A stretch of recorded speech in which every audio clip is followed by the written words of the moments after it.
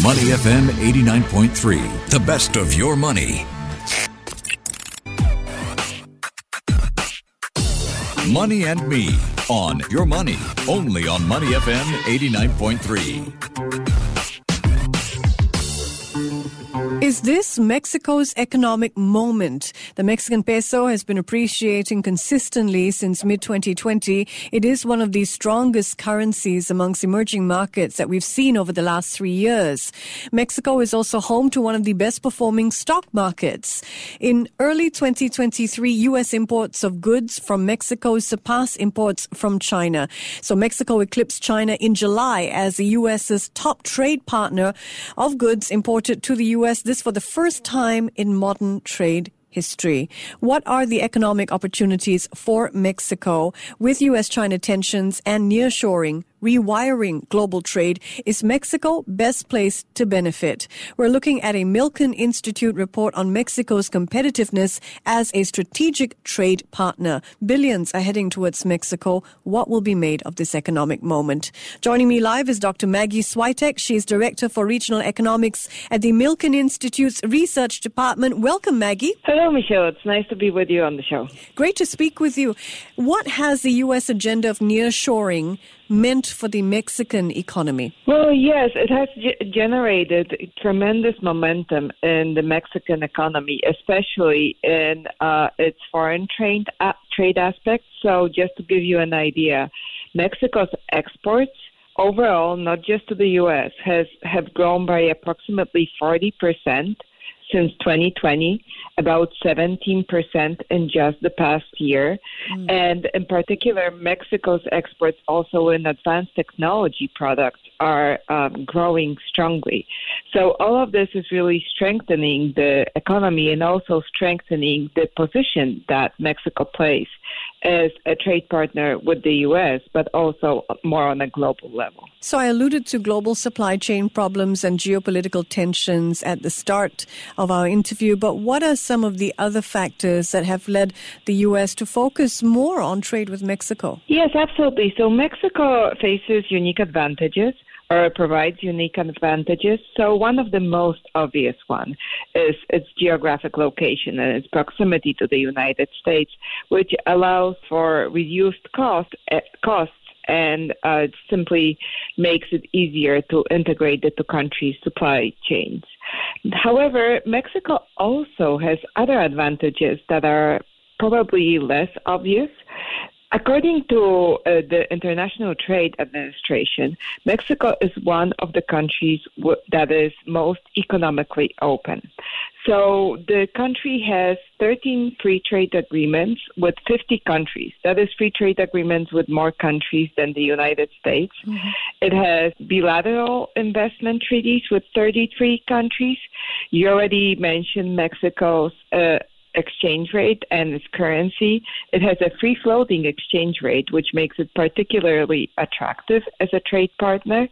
And it also has remarkably low tariffs, even as compared to Canada. So Mexico really open to the world.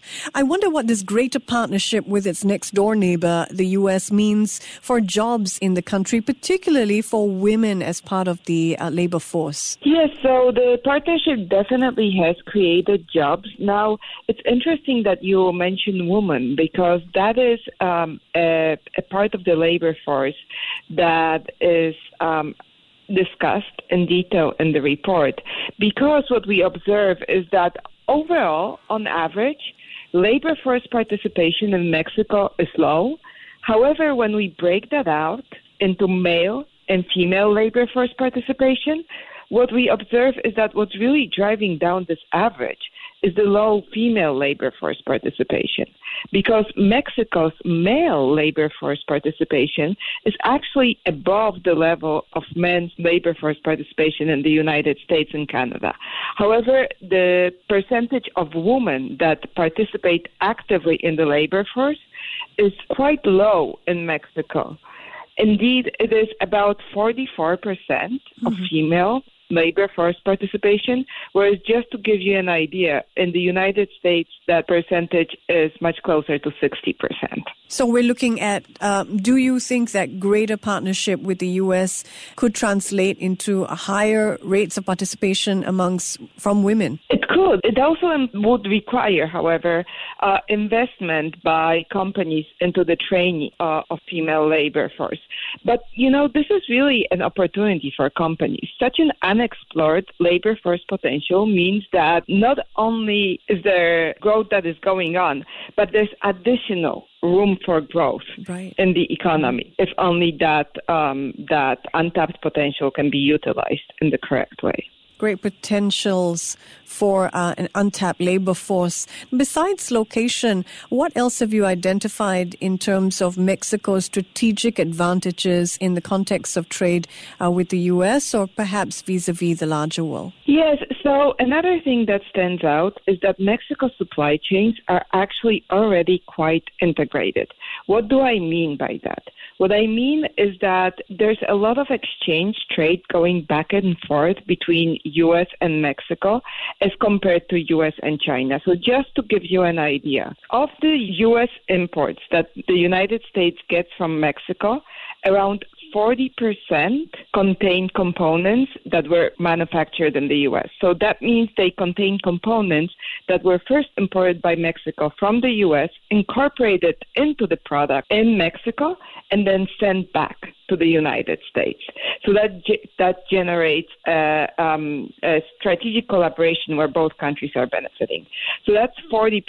The percentage of U.S. imports from China that contain U.S.-made components is only 4%. So that ratio is astounding.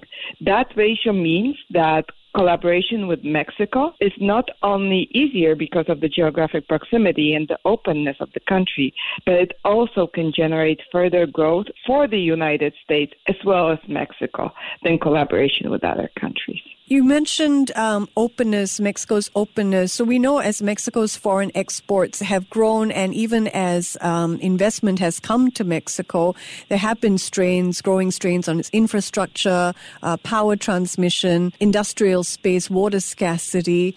Also, what's been talked about is the business mindset in Mexico. I wonder if this has changed, whether you're seeing incentives for innovation, a shift in the business mindset. Well, the business mindset is definitely set on growth. I actually just visited Mexico last week and was talking to investors in Mexico, to Mexicans that are operating in the country.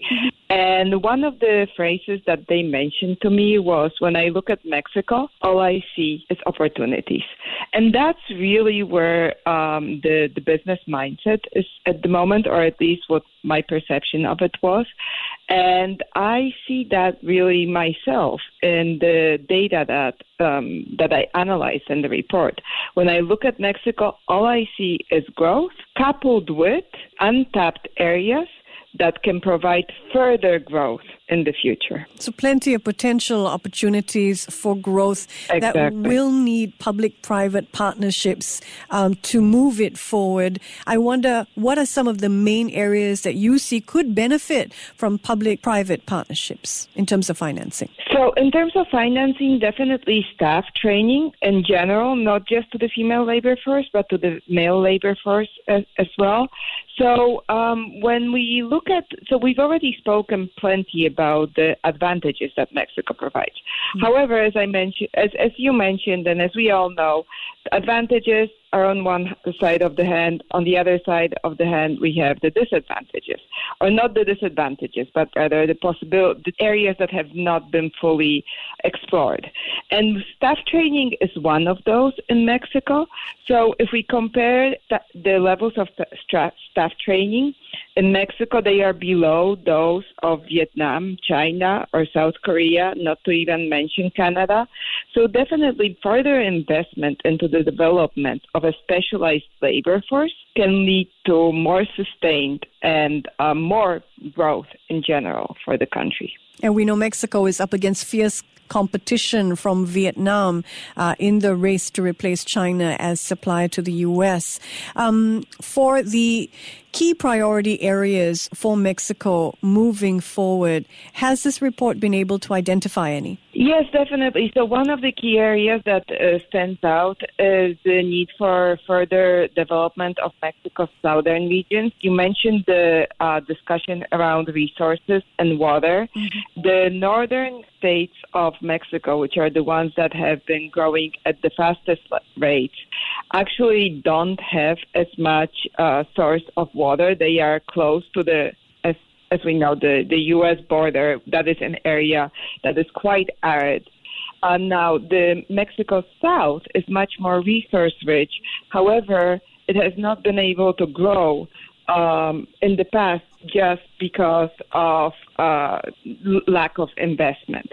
Currently, the administration is actually working on a project that is the Corridor Isthmus of Tehuantepec.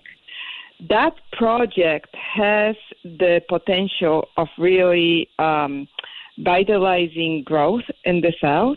It has already attracted about $4.5 billion of potential investment.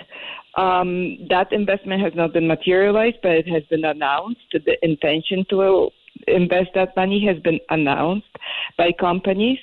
So that is one area that stands out as a priority for Mexico.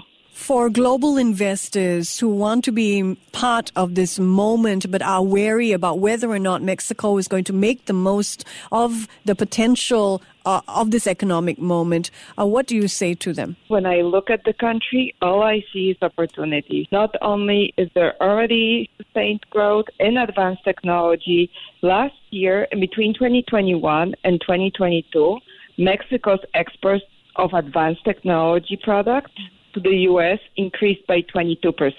The exports of China to the U.S. of advanced technology products remained stable during the same year or dropped slightly. So we can see the relative growth of Mexico is huge. The potential for further growth is also there. Mexico is a land of opportunity at the moment. Thank you very much for joining us. She's Dr. Maggie Switek, Director of Regional Economics for the Milken Institute's Research Department. Before acting on the information on Money FM, please consider if it's suitable for your own investment objectives, financial situation, and risk tolerance. To listen to more great interviews, download our podcasts at audio.sg or download the audio app. That's AWEDIO, audio at the App Store and Google Play.